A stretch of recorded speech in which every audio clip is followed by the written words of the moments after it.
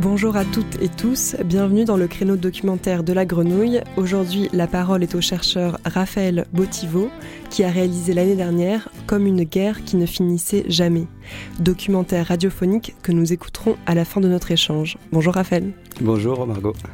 Comme une guerre qui ne finissait jamais évoque des vies de migrants d'hier et d'aujourd'hui et une même frontière, celle qui sépare l'Italie de la France. Vous mélangez des récits recueillis dans les années 70 par l'anthropologue Nuto Revelli et des informations plus actuelles. Alors peut-être pour commencer, quels sont les deux témoignages que l'on entend et qui ont été recueillis dans les années 70 par cet anthropologue autodidacte ? Alors peut-être que je peux dire quelques mots sur Nuto Revelli d'abord. Donc Nuto Revelli, c'est vous l'avez dit, un anthropologue autodidacte qui a écrit à partir de la fin de la Deuxième Guerre mondiale un certain nombre d'ouvrages d'anthropologie, de littérature. Pourquoi autodidacte ? Parce que à la base, c'était donc lui, il est né en 1919 et c'était quelqu'un qui se destinait à la carrière militaire, donc un Italien de la province de Cuneo, dans le Piémont, pas très loin de la frontière avec le Queyras du côté français. Et il avait une formation d'officier dans les chasseurs alpins, à une époque où les chasseurs alpins, ce qui n'est plus le cas aujourd'hui, était un corps d'armée composé principalement de montagnards. Et il s'est retrouvé, sans être forcément convaincu par le fascisme qui était alors au pouvoir dans les années 20 puis 30 en Italie, engagé, comme beaucoup de ses contemporains, dans la campagne de Russie côté italien, où il y avait beaucoup de chasseurs alpins italiens qui étaient engagés aux côtés des Allemands. Et ça a été un moment de prise de conscience à la fois de la débandade du fascisme, mais aussi de son injustice, de son manque d'intérêt pour le sort des Italiens ordinaires, en réalité, de son hypocrisie, donc quelque part, puisque les soldats italiens qui étaient en plein hiver en 1942-43 étaient complètement abandonnés. Et donc, c'est là qu'il a commencé à s'intéresser au sort de ces hommes qui étaient des montagnards comme lui, dont il avait la responsabilité en tant qu'officier, et il a entamé cette retraite vers l'Italie avec eux, et rentré en Italie après beaucoup de péripéties qu'il a racontées dans des ouvrages après la guerre, qui sont des contributions assez essentielles à la compréhension de cette époque-là, du point de vue de ce qu'était le fascisme et du point de vue de ce qu'était aussi le rapport entre les Italiens et le fascisme. Il s'est engagé dans la résistance aux Allemands, puisqu'à partir de la chute du fascisme en 1943, l'Italie a été occupée par les Allemands, et il a été un des principaux chefs de la résistance des partisans, comme on les appelait alors en Italie, dans les montagnes autour de Cuneo.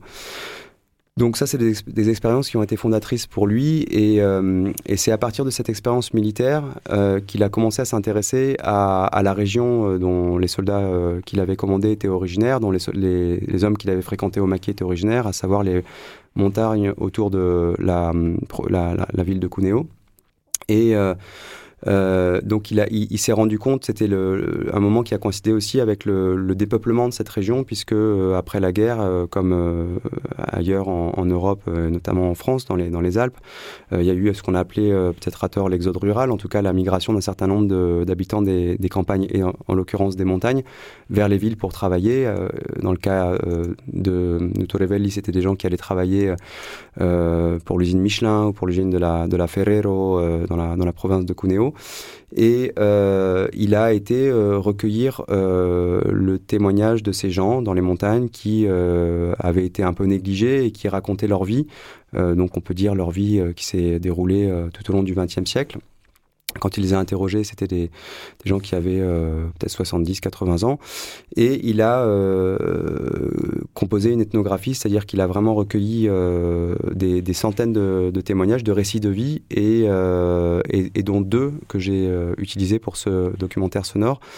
Celui d'une femme, Giovanna Giavelli, et d'un homme, Giacomo Andres, qui sont assez comparables aux autres, c'est-à-dire qu'ils racontent vraiment un certain nombre de choses qui ont trait à l'expérience de la pauvreté, à l'expérience de la rudesse de la vie montagnarde, à l'expérience de la guerre, mais aussi de façon décisive à l'expérience de la migration, puisque ces montagnards de la province de Cuneo étaient ce qu'on appelle aujourd'hui dans les médias communément des migrants, donc c'est-à-dire des gens qui partaient de chez eux, traversaient des frontières pour aller tenter d'autres choses, une autre vie, travailler en particulier. Donc ils allaient travailler de manière saisonnière en France.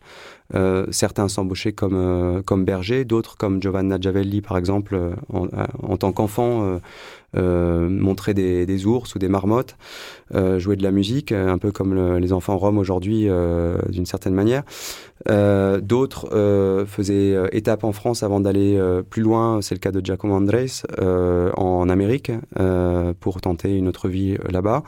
Et dans leur récit, ce qui est assez frappant, même si les époques n'ont rien à voir avec l'une avec l'autre, c'est qu'il y a de forts échos avec le contemporain. Enfin, c'est ce qui m'a frappé et c'est pour ça que j'étais intéressé par ces récits de vie. Voilà. Comment vous avez découvert Noto Revelli dans votre parcours de chercheur ? Alors moi j'ai un parcours à la fois de chercheur et de cinéaste et en fait je travaillais dans les Hautes-Alpes, dans le Briançonnais. Ça fait environ presque 3 ans que je m'y rends régulièrement avec une collègue, Hélène Bayot, avec laquelle je travaille sur ce terrain-là. Un terrain d'enquête sociologique, mais aussi un terrain de création audiovisuelle. On a réalisé un film qui s'appelle 400 paires de bottes là-bas. Et disons que l'un comme l'autre, on est intéressé à la dimension aussi historique des phénomènes dont on est les témoins aujourd'hui. Donc aujourd'hui, les Hautes-Alpes, c'est un pays qui est un peu sous les feux de l'actualité parce que il y a le passage de la frontière qui s'opère dans le Briançonnais après ce qu'on a pu avoir dans la vallée de la Roya de la part de personnes qui cherchaient à rentrer en France en venant d'Italie, principalement à la base des gens d'Afrique de l'Ouest, de jeunes hommes souvent, et puis aujourd'hui de plus en plus des familles qui ont emprunté la route des Balkans, donc des Iraniens, des Afghans, des Syriens, enfin d'autres profils. Et ben moi, en me documentant sur cette région, j'ai découvert Noto Revelli aussi parce que j'avais une part de ma recherche qui était liée au MUSEM à l'époque. Vous étiez chercheur associé. Ouais, j'étais chercheur post-doctorant au département de la recherche et de l'enseignement du MUSEM, qui est un petit département de recherche qui est au sein du musée et qui travaille avec les conservateurs et les conservatrices. Et en fait, c'était au moment de l'exposition Georges-Henri Rivière au MUSEM, et donc je me suis intéressé un petit peu au pays de montagne et à la manière dont le musée national des arts et traditions populaires, qui avait précédé le MUSEM à partir de 1975, avait documenté un peu les pays de montagne, et notamment le Queyras que j'évoquais, ou d'autres régions un peu proches de Briançon. Et de fil en aiguille, j'ai trouvé des sons, notamment collectés dans cette partie française des Alpes, de la musique, des choses comme ça, des témoignages aussi. Et Noto Revelli, il avait fait un peu la même chose, mais du côté italien. C'est-à-dire qu'il s'était intéressé à la mémoire de ces pays de montagne, qui étaient des pays qui étaient en voie de disparition. Disons le mode de vie qui avait dominé dans ces pays de montagne pendant des siècles, du fait de l'industrialisation et de l'urbanisation, était en voie de disparition. Et en découvrant cet auteur qui est pas très connu en France, l'ouvrage dont j'ai tiré les 2 témoignages qu'on entend dans le documentaire sonore s'appelle Le Monde des Vaincus. Il a été traduit dans les années 80, mais c'est un des rares qui a été traduit en français, alors que son œuvre est considérable et a une valeur aussi bien littéraire que ethnographique. C'est moins vrai aujourd'hui, puisqu'en 2020, il y a eu 2 éditions nouvelles, dont un qui s'appelle La guerre des pauvres, qui raconte justement cette expérience de la retraite de Russie que j'évoquais. Donc voilà, j'ai découvert Noto Revelli, j'ai lu ces témoignages et j'ai été vraiment frappé à la fois par la richesse des vies qui étaient racontées en fait par des personnes qu'on qualifie souvent de personnes ordinaires, c'est-à-dire pas des personnes connues, des personnes d'en bas, disons, pour employer un langage d'aujourd'hui, mais dont la trajectoire finalement et les trajectoires questionnent l'idée même d'une vie ordinaire, quoi. quand on a vécu des choses aussi folles que la migration, la pauvreté, deux guerres mondiales, enfin des choses comme ça. On se demande si finalement c'est des vies si ordinaires que ça. Et en tout cas, voilà. Qu'est-ce qui vous a ému ou peut-être surpris dans ces 2 témoignages spécifiquement ? Plusieurs choses. Dans le cas de Giovanna Giavelli, ça a été une quête un peu... Enfin, je me suis... cette personne m'a touché parce que cette histoire qu'elle racontait d'une petite fille qui partait avec ses frères pour montrer des marmottes en accompagnant leur père qui allait s'embaucher à Nice ou sur la Côte d'Azur. Je sais pas, elle m'a touché. Et puis il y avait ces expériences, ces récits de traversée de frontières aussi qui étaient très concrets. Et c'est un peu sur cette base aussi que j'ai retenu ces 2 témoignages, c'est que je m'intéressais plus particulièrement à ce moment du franchissement de la frontière et de l'évitement de la police ou de dangers qui pouvaient s'ajouter à la difficulté de traverser un obstacle naturel. Et voilà, j'ai trouvé que c'était des témoignages qui étaient assez riches. Et puis après, je me suis rendu dans son village d'origine, Ferriere, dans la vallée de la Stura, qui est une vallée frontalière de la France. Et puis j'ai pris des sons là-bas. J'ai retrouvé sa maison d'enfants, sa maison de jeunes femmes mariées. C'était assez rigolo parce qu'il y avait énormément de marmottes. En fait, j'ai pas mal parcouru les pays de montagne. J'en ai jamais entendu autant. Et donc c'était autour de cette maison où elle-même était originaire. J'ai trouvé aussi une carte postale où on la voyait avec son plus jeune frère, une carte postale sur la Côte d'Azur. Enfin voilà, je me suis un peu non pas identifié, mais j'ai eu beaucoup d'empathie pour ce personnage. Et Giacomo Andres, le deuxième. C'est vraiment lui son récit de traversée qui m'a beaucoup marqué entre Le Havre et New York et la façon dont il racontait la peur qu'il avait eue quand le bateau a été pris dans 3 jours de tempête au milieu de l'Atlantique. Et ça m'a beaucoup frappé parce que je me disais, il était dans un paquebot en fait. C'était un bateau de voyage qui servait à traverser la mer, donc quelque chose qui était fait pour ça, où a priori on n'était pas spécialement en danger. Et lui avait peur parce qu'il avait jamais vu la mer. Et ça m'a fait penser à tous ces Africains de l'Ouest qui, pour certains, ne connaissent pas la mer et la traversent sur des embarcations de fortune qui éprouvent peut-être une peur comparable dans des conditions autrement plus défavorables. Donc c'est dire que c'est toujours une expérience difficile de voyager quand on y est contraint de cette manière-là. Et voilà, ça m'a parlé. Donc l'Italie au XXe siècle a connu un exode très important. Vous parliez au tout début de l'interview d'un exode rural, mais peut-être à tort qu'on utilisait ce mot exode rural. Pourquoi à tort ?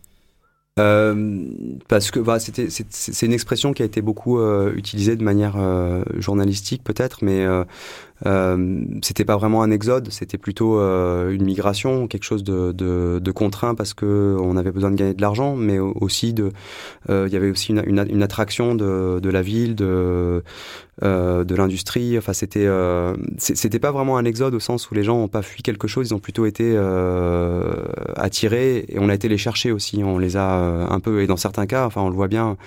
Si on pense plus tard aux embauches dans les anciennes colonies françaises, c'était vraiment ça se faisait à la chaîne. Enfin, il y avait vraiment de façon quasi contrainte parfois. Enfin, c'était pas du travail forcé, mais il y avait quelque chose de très incitatif, quoi. Et donc il y a eu cette dimension-là. Puis il y a aussi la dimension, il y a des gens aussi qui sont allés à l'aventure, qui cherchaient autre chose. Après, ces 2 témoignages font partie d'une histoire plus large, vous le disiez, qui est cette histoire de l'émigration italienne entre la moitié du 19e siècle et la moitié du 20e siècle. Certains ont pu parler d'un Ulysse collectif, c'est une expression que je trouve assez belle d'un point de vue poétique, puisque sur ces 100 ans, il y a environ 20 millions d'Italiens qui ont quitté leur pays. C'est jamais vu dans l'histoire contemporaine de l'humanité, peut-être dans l'histoire tout court de l'humanité, sur un temps si réduit, un tel départ. Bien sûr, il y a eu des retours aussi, mais beaucoup ne sont jamais revenus. Et c'est bon, c'est quelque chose qui est quand même souvent mis en avant pour. Enfin, disons que le passé permet aussi de mettre le présent face à lui et de se demander si les réactions que certaines personnes peuvent avoir face à des migrations aujourd'hui ne sont pas un peu aveugles, parce que certes les temps ont changé, mais ce qu'on a été capable de faire dans le passé ou ce à quoi on a dû faire face dans le passé peut parfois aussi éclairer le regard qu'on a sur le présent, je pense. Ce parallèle avec la situation actuelle, j'imagine, était là dès le début, au moins dans votre ressenti et dans votre tête. Est-ce que le fait de l'intégrer à ce travail radiophonique était là dès le départ également ?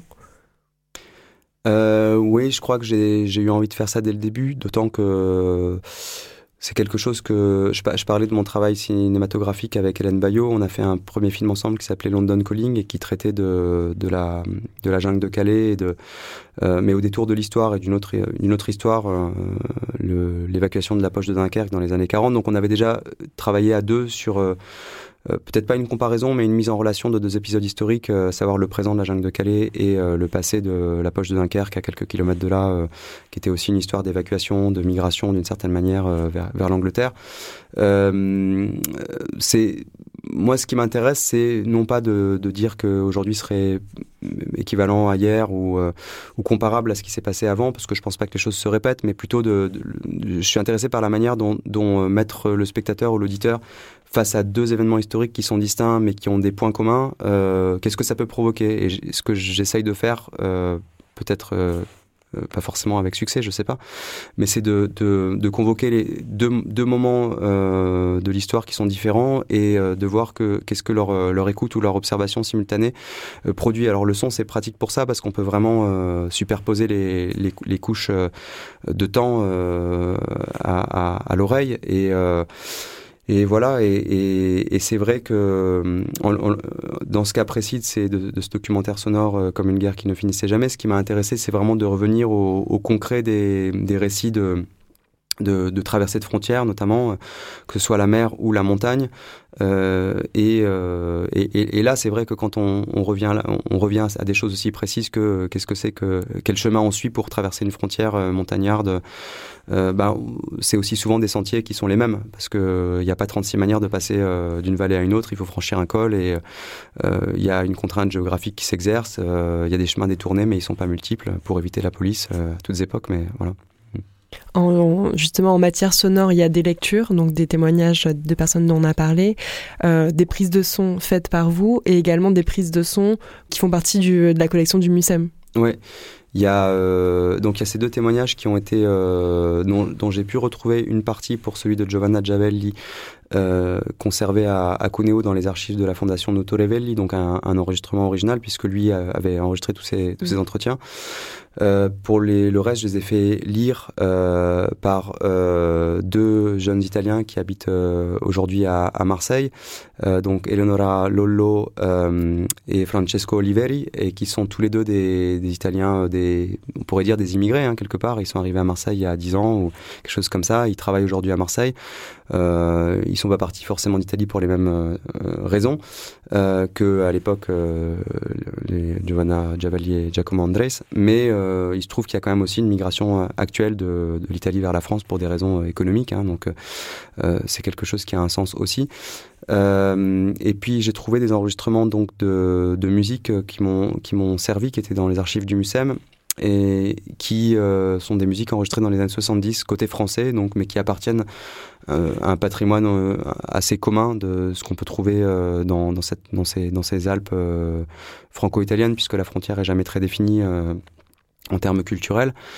J'ai aussi trouvé des archives d'actualité aussi qui font écho à la situation contemporaine ou à d'autres époques, puisque le passage de la frontière a été aussi puisque des immigrés ont traversé la frontière aussi dans les années 1970. Oui, on entend déjà la France, la façon de parler très différente des journalistes dans les archives, entre les archives plus actuelles et celles des années 70. Voilà, et puis j'ai retrouvé aussi un morceau en fait la chanson de la marmotte, comme Giovanna Giavelli l'appelle elle-même, je crois.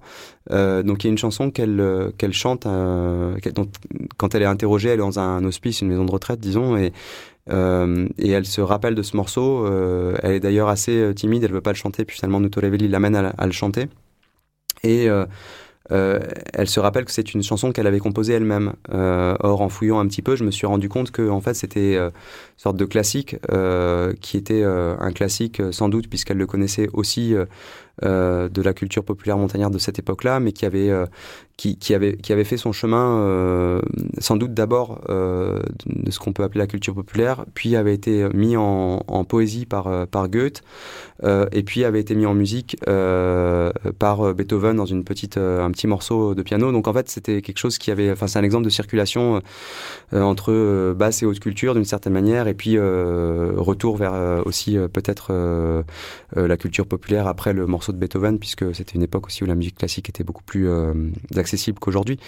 Et donc ça m'a, c'est ce genre de choses, disons rendre explicite ce genre de circulation m'a aussi intéressé. Vous êtes plus familier du documentaire visuel, on va dire, plus que sonore. Qu'est-ce qui vous a plu, et surtout peut-être quelles ont été les difficultés ou les questionnements qui vous ont traversé pendant le montage ou le mixage, la création de ce documentaire ? Alors c'est un documentaire sonore qui a été développé dans le cadre d'un atelier son dans un lieu qui s'appelle la Fabrique des Écritures à la Vieille Charité, qui est adossé à un centre de recherche qui s'appelle le Centre Norbert Elias et à l'école des études en sciences sociales.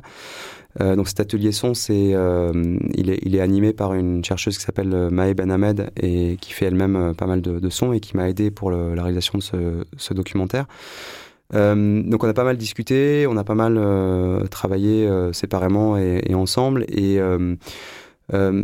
moi ce qui m'a plu d'emblée, c'est j'aime bien le son de manière générale, et aussi au cinéma c'est une question que je me pose pas mal, parce que on a tendance à l'oublier, mais dans un film la bande sonore est probablement plus importante que l'image, parce que si elle ne fonctionne pas ou si elle est ratée, elle brouille complètement les pistes, alors que, il y a vraiment quelque chose à penser et qui est pas forcément intuitif quand on pense au cinéma.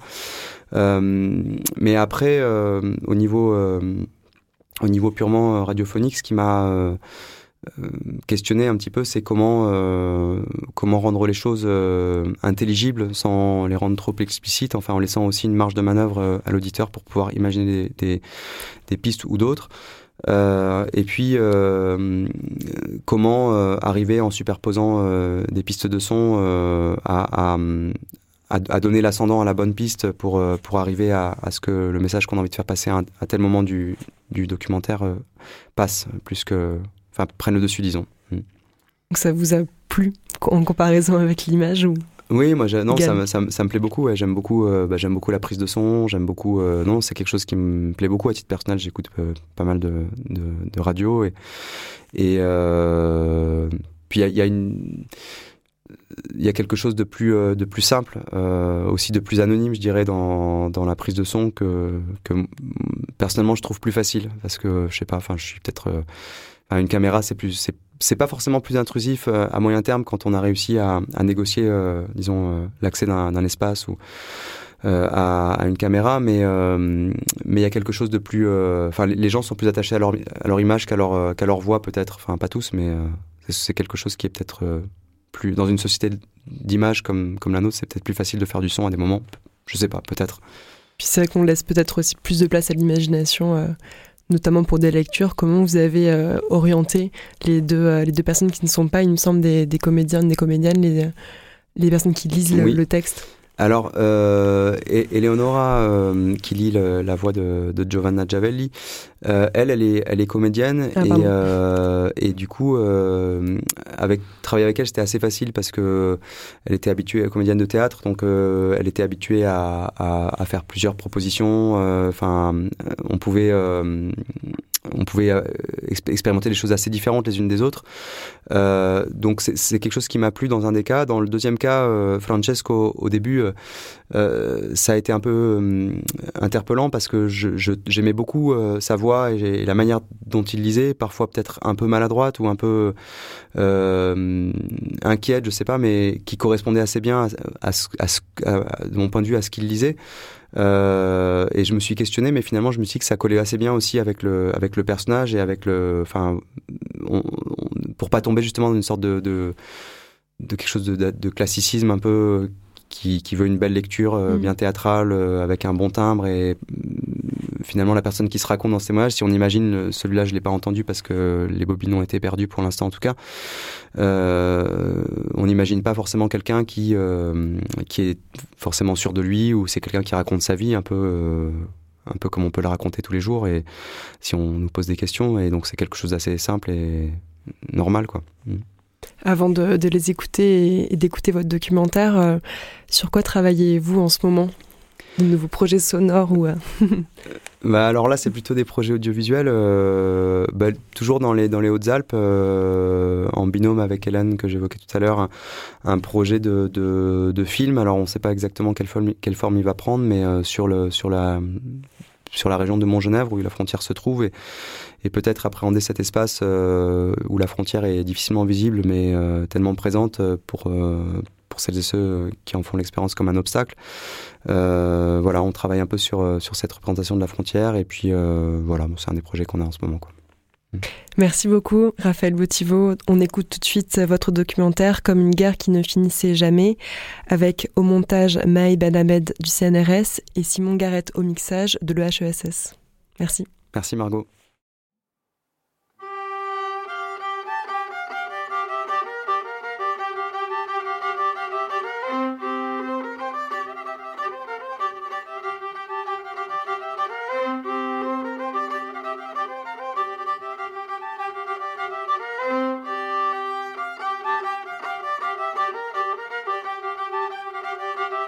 Tutte le volte mi sembra il giorno della marmotta e si riparte 40%. Quello è il passato. Matteo Renzi, ancien président du Conseil italien, décembre 2018. Ma quello che mi fa far politica non è il ricordo del passato, è il futuro. À chaque fois, on dirait le jour de la marmotte. Io sono preoccupato per la situazione del paese, voglio lavorare per i posti di lavoro. Di quello che è stato nel passato, diciamo, non è che non mi interessa, non me ne frega niente. A me interessa il futuro dell'Italia.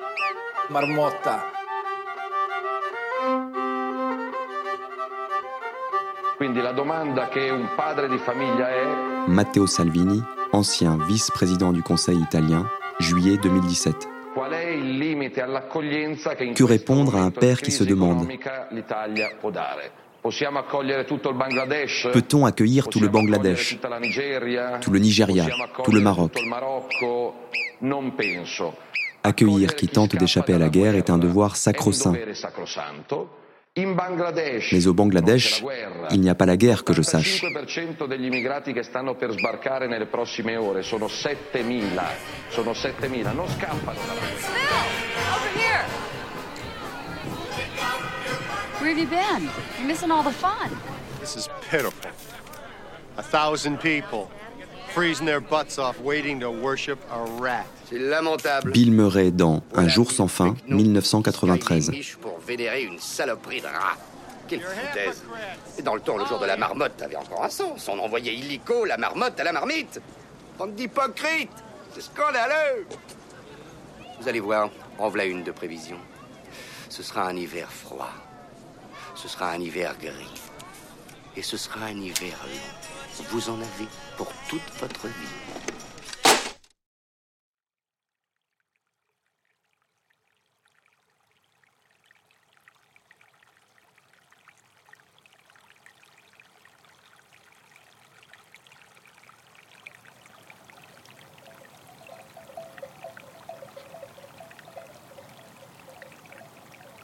Je ne savais ni lire ni écrire. Par mes malheurs, je n'ai jamais été à l'école. Nous étions 7 dans la famille. Seul le plus âgé savait un peu lire, écrire, mais les autres, rien. Tous analphabètes. Mon père et ma mère savaient un peu pour l'usage de la famille, pour faire des papés, par exemple.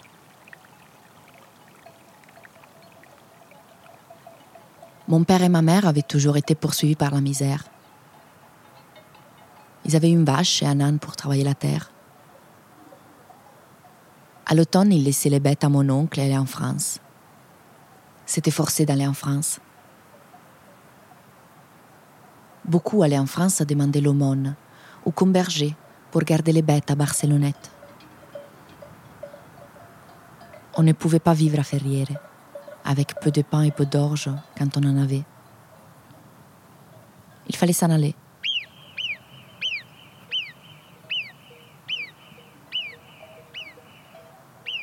Giovanna Giavelli, nata a Ferrières en 1886, 1886, contadina.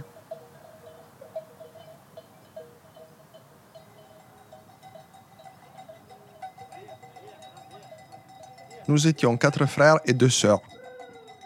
Mon père était cibré. Il allait en saison dans les langues. Nous qui restions à la maison, nous gardions les moutons des gens de Roasque. Nous les menions paître. J'avais 11 ans. Au pâturage, je portais toujours un morceau de pain sec dans ma poche. Et quand j'ai trouvé une source, je le mettais à ramollir dans l'eau.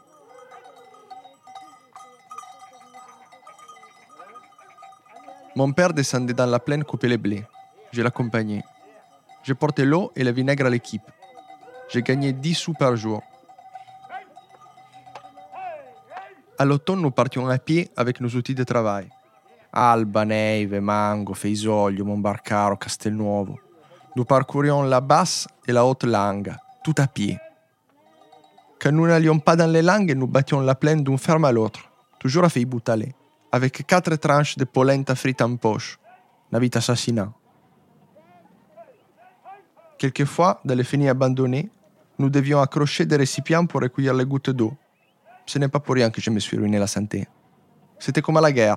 Notre vie était comme une guerre qui ne finissait pas, come una guerra che non finiva mai. Giacomo Andreis, né à Marmora en 1891, classe 1891, paysan contadino.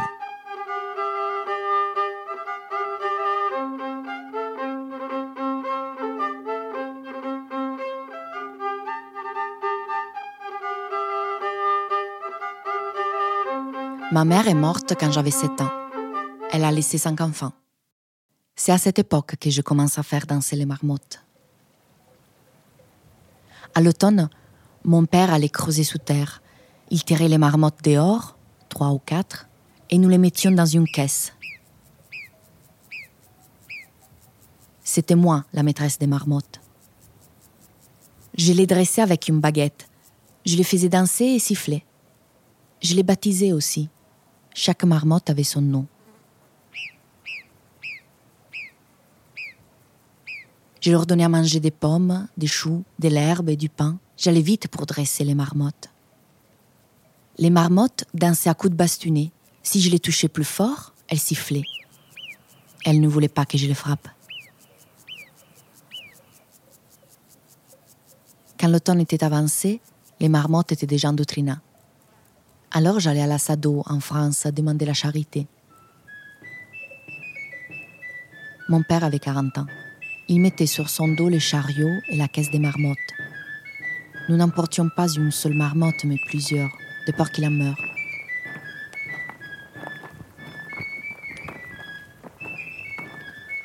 Trois jours à pied, en passant par l'école de Pourriac. Nous descendions à Saint-Martin-du-Var et ensuite jusqu'à Nice. Arrivé à Nice ou à Cannes, mon père cherchait un travail. Et nous, les enfants, nous allions demander l'aumône. Moi et un de mes frères, le plus jeune, nous travaillions avec la marmotte. La marmotte dansait pendant que je chantais une chanson en français.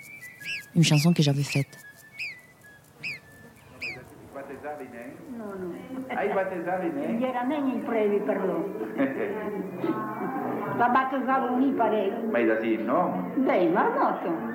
Entretien de Nuto Revelli avec Giovanna Giavelli à Demonte, Piémont, 1971. Che te faccia un po' ballet. Che mi faccia sguadagnare coi cosi. E mentre ballava cantavi? Cantavo. Ah, cantavi? Già che. E come cantavi? La marmotta la mala au pied. Il faut le mettre dans plâtre. Si n'a pas assez de 1, il faut le mettre 4. Avec la marmotte la mala au pied. Cantavo con la canzone in francese. E come è l'aria? La ricordi? È l'aria della marmotta. No, ma il motivo. Come era? Lo ricordi? No. Aspetta che sia la marmotta. Im Wasser Häsel fand avec la marmotte, avec si, avec la marmotte, avec si, avec la marmotte. Le mettre 4, avec si, avec la marmotte, il va au pied. La marmotta la mano al piede. Ich hab gesehen gar manchen Herrn avec la marmotte, der hätt die Jungfern gar zu gern avec la marmotte. Avec si, avec la marmotte, il va au pied. Come che cammina? La marmotte, il va au pied. Come lei? Il faut le mettre dans plâtre, s'il n'a pas assez de 1, il faut le mettre 4. Avec la marmotte, il va au pied. No, ma la musica. La musica. Ma sai la cantavi, no? Mi va a sentir lugar, non est mon mère, mi volu maridar. Vous prendre un homme que sabe traballar la vigne et exportar le bras. La marmotte la main les pieds, il faut mettre un plâtre avec ci, avec là, la marmotte va salvar. L'avete sentito stavolta? Sì.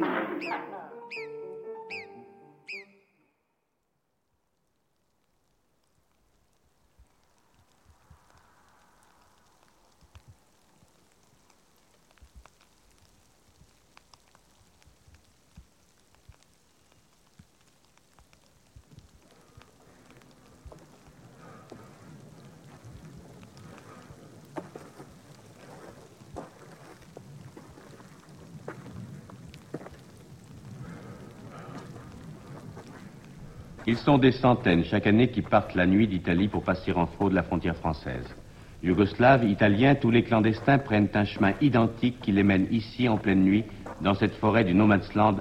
Et à l'aube exténuée, ils aperçoivent les lumières de la ville. Alors instinctivement, ils suivent un petit sentier qui semble y conduire tout droit. C'est le sentier du pas de la mort qui se transforme tout à coup en ravin. Et parmi ceux qui tombent dans ce piège, quelques-uns, ils sont rares, parviennent quelquefois à se retenir à une souche d'arbre à des fils qui pendent. Ils ne peuvent plus qu'appeler à l'aide et attendre qu'une équipe de secours vienne les chercher. Et s'ils le peuvent, ils doivent ainsi, sans pouvoir remuer, attendre quelques heures suspendus dans le vide.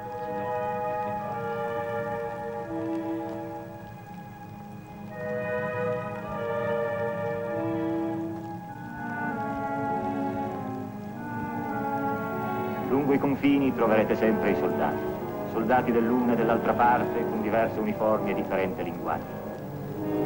Et alors, pas de passeport, hein? D'où est-ce que vous venez-vous? Je suis allé aussi à travailler en France, à Hier, et ensuite à Arles comme berger. Di dove venite? À l'époque, la France nous donnait à manger. Nous passions à travers la montagne, quand il y avait déjà la neige, sans papier. Une année, j'avais 14 ans, c'était le 16 novembre. Je suis parti de Demonte avec mon père, par San Giacomo e la Valcovera.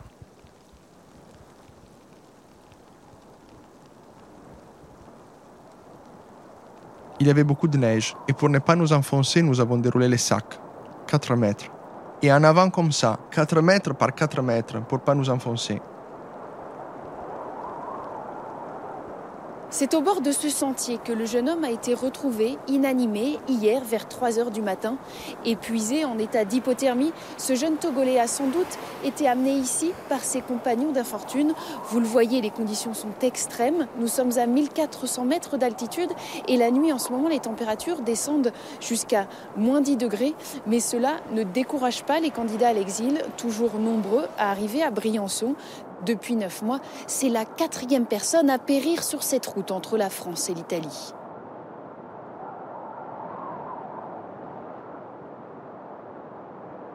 Une année, nous sommes partis à 4 heures de l'après-midi vers la Gardette pour aller à l'Arc. Nous avions un guide qui connaissait bien les coins, mais un espion nous a trahis. Il a dénoncé les guides aux carabiniers. Notre guide a quand même voulu nous accompagner jusqu'à nous. Il a voulu que nous continuions notre route. Lui, il est retourné en arrière, mais à reculons, si bien que les carabiniers n'ont pas compris qu'il était retourné en arrière.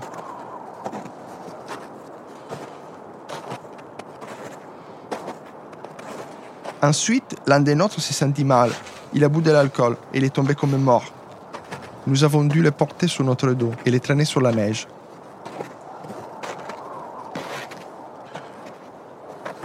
Quand nous sommes arrivés en France, nous avions les jambes toutes écorchées, les pantalons usés à force d'enfoncer dans la neige.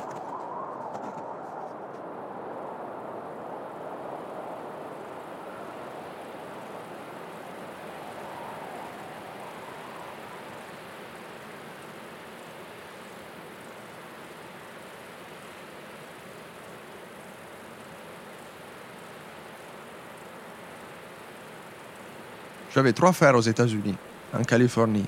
Ils travaillaient dans les scieries. Ils m'ont envoyé l'argent pour le voyage. Please, fast. Your position, please. Your position. 33, Yes. 51. And then under. Okay, AC 52. We have the small children. Please can you have a break? Okay, how many people on board? I think it's about 160 persons. 100. What kind of boat? Nous sommes partis 22 d'un coup de marbre, hommes et femmes. C'était en 1907. De Touraine et Modane, nous sommes arrivés au Havre. Les bateaux étaient l'Alsace-Lorraine. Le prix de voyage, 250 liras. Avant le départ, les piqûres. Madam, please, calm down, because we will send rescue, but you need to calm down. Okay, so save your battery. I will call you back.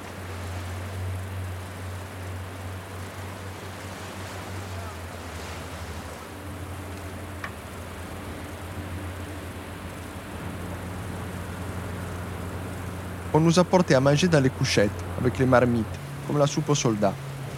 La nourriture, une pot de bayoque. Les bateaux dansaient.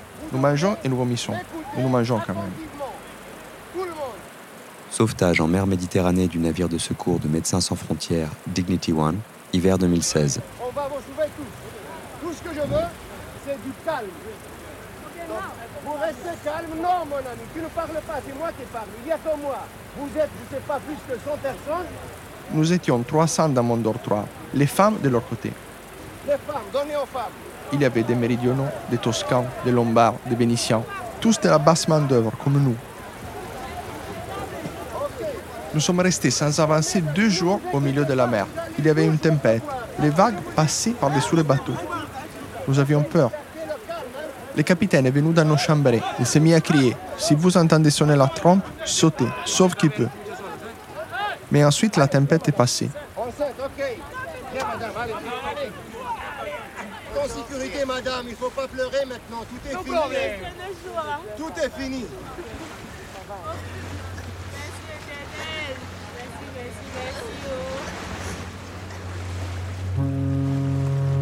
Nous sommes arrivés à New York.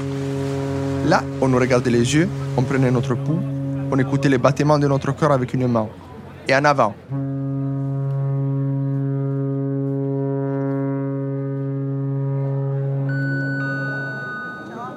Il treno servizio ferroviario metropolitano, linea 3, 10, 3, 1, 4 di Trenitalia, proveniente da Torino Portanuova e diretto a Bardonecchia delle ore 13:28, è in arrivo al binario 1. Gare d'Oulx, frontière Italie-France, hiver 2019. Attenzione, allontanarsi dalla linea gialla. Nous sommes arrivés à Maclar avec un petit chemin de fer, comme les petits trains de Dronero. Nous étions plus de 100 de Marmore à travailler là. Il y avait aussi des Grecs avec nous, mais en équipe séparée. Ils chargeaient les wagons. Nous, les Italiens, nous étions bien vus parce que ruscavent. Les patrons nous appréciaient, nous, i vitous, les montagnards. Comment nous étions habillés? Mal. Un peu de drap dessus, du dur et des sabots pieds. C'est du sud, i black bego, n'étaient pas appréciés. On les reconnaissait à leur physique et à leur manière de parler. Nous allions demander l'assado dans les cuisines des hôtels. On nous donnait les restes de pain, en sous les kilos. J'ai gagné 200 lire dans toute la saison. Pas tous les hivers, seulement quand ça marchait bien. J'ai toujours fait des choses de pauvres. Je ne pouvais pas devenir riche. Nous achetions des têtes de mouton. Ça, c'est un bon plat.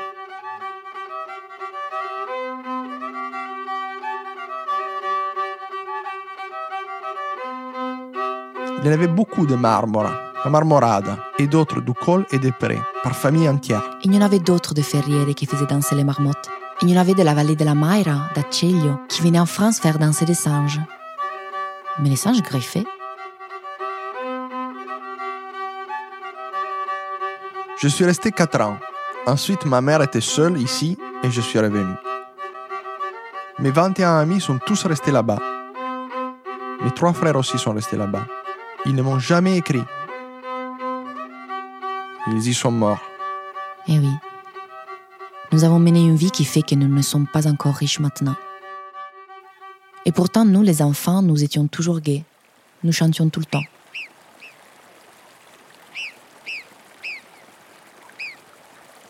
Déjà, mon grand-père allait en France, jouer de la viole. Il allait à Brest, en Bretagne. Il parcourait toute la France, tout à pied. Mon grand-père montrait la lanterne magique. Il mettait un drap blanc bien propre et les images passaient dessus. Et lui faisait un parlement. En 1940, pendant la guerre, j'avais encore les verres de la lanterne magique, les plaques. Mais nous avons été réfugiés et en rentrant, j'ai trouvé toutes les plaques cassées.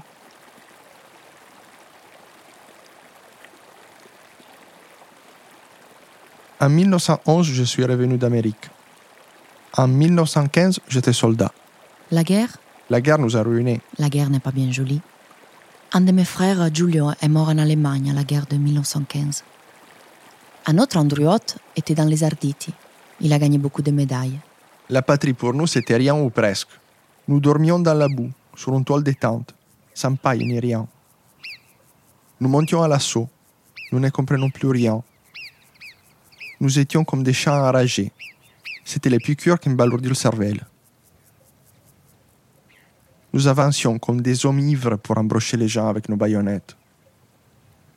Et la guerre, je l'ai connue moi aussi. En 1940, j'étais évacuée à Demonte, 22 jours.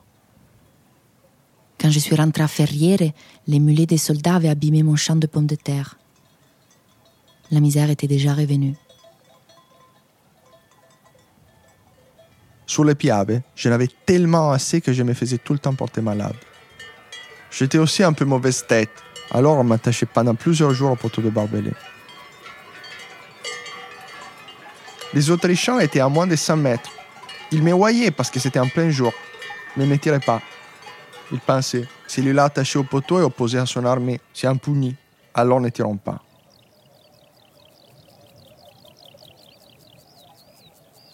Quand je suis rentré chez moi, je n'ai pas pu dormir pendant 4 mois. Toutes les nuits, je me réveillais en sursaut. Il me semblait entendre l'alerte, et les bombes, et l'assaut.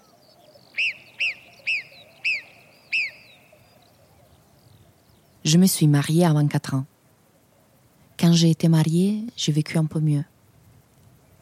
Mon mari allait en France, à Toussouni-Beru, du côté de Marseille, à Arles. Nous mangions des châtaignes, de la polenta, des pâtes de farine blanche, un peu de fromage. J'ai eu un fils, Victor, et 2 jumelles. Victor m'est très attaché. Tous les soirs, absolument tous, il vient me voir après sa journée de travail.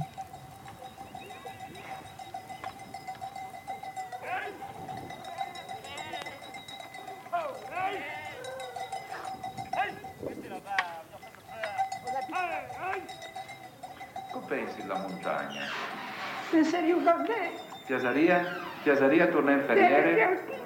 O piasaria torna in ferriere? Sì. E più una ferriere? Ma andremo alla mia casa. Ah, la vostra casa. Mi fai troppo strango io. Faria troppo pena? Faria pena di tornare alla sera. Ah, tornando via, vedi ma sono attaccato al paese. Saremo nella solo. Ah, lo sono d'accordo. Ma perché il Ferriere... J'aimerais retourner à Ferrières, chez moi. Cosa lei che un piacere tanto al Ferriere? Mais j'éprouverais une grande peine, une stranguine, à voir Ferrières et repartir ensuite. J'aimais travailler à la campagne. L'air était bon, l'eau était bonne. L'eau, c'était notre vin.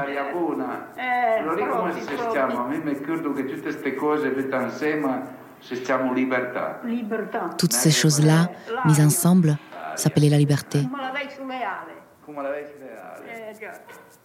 C'était comme si on avait des ailes.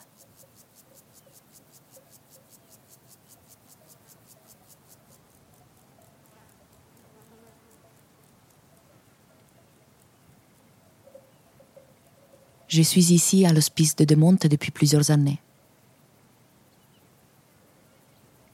Ici, je me sens un peu comme en prison. La nuit, quand je rêve de là-haut, de ma maison, la première, celle où je suis née. C'est une maison toute noire, mais je l'aime. Si je ferme les yeux, je vois Ferriere. Je le vois comme un désert. Il doit y avoir un aigle là-haut.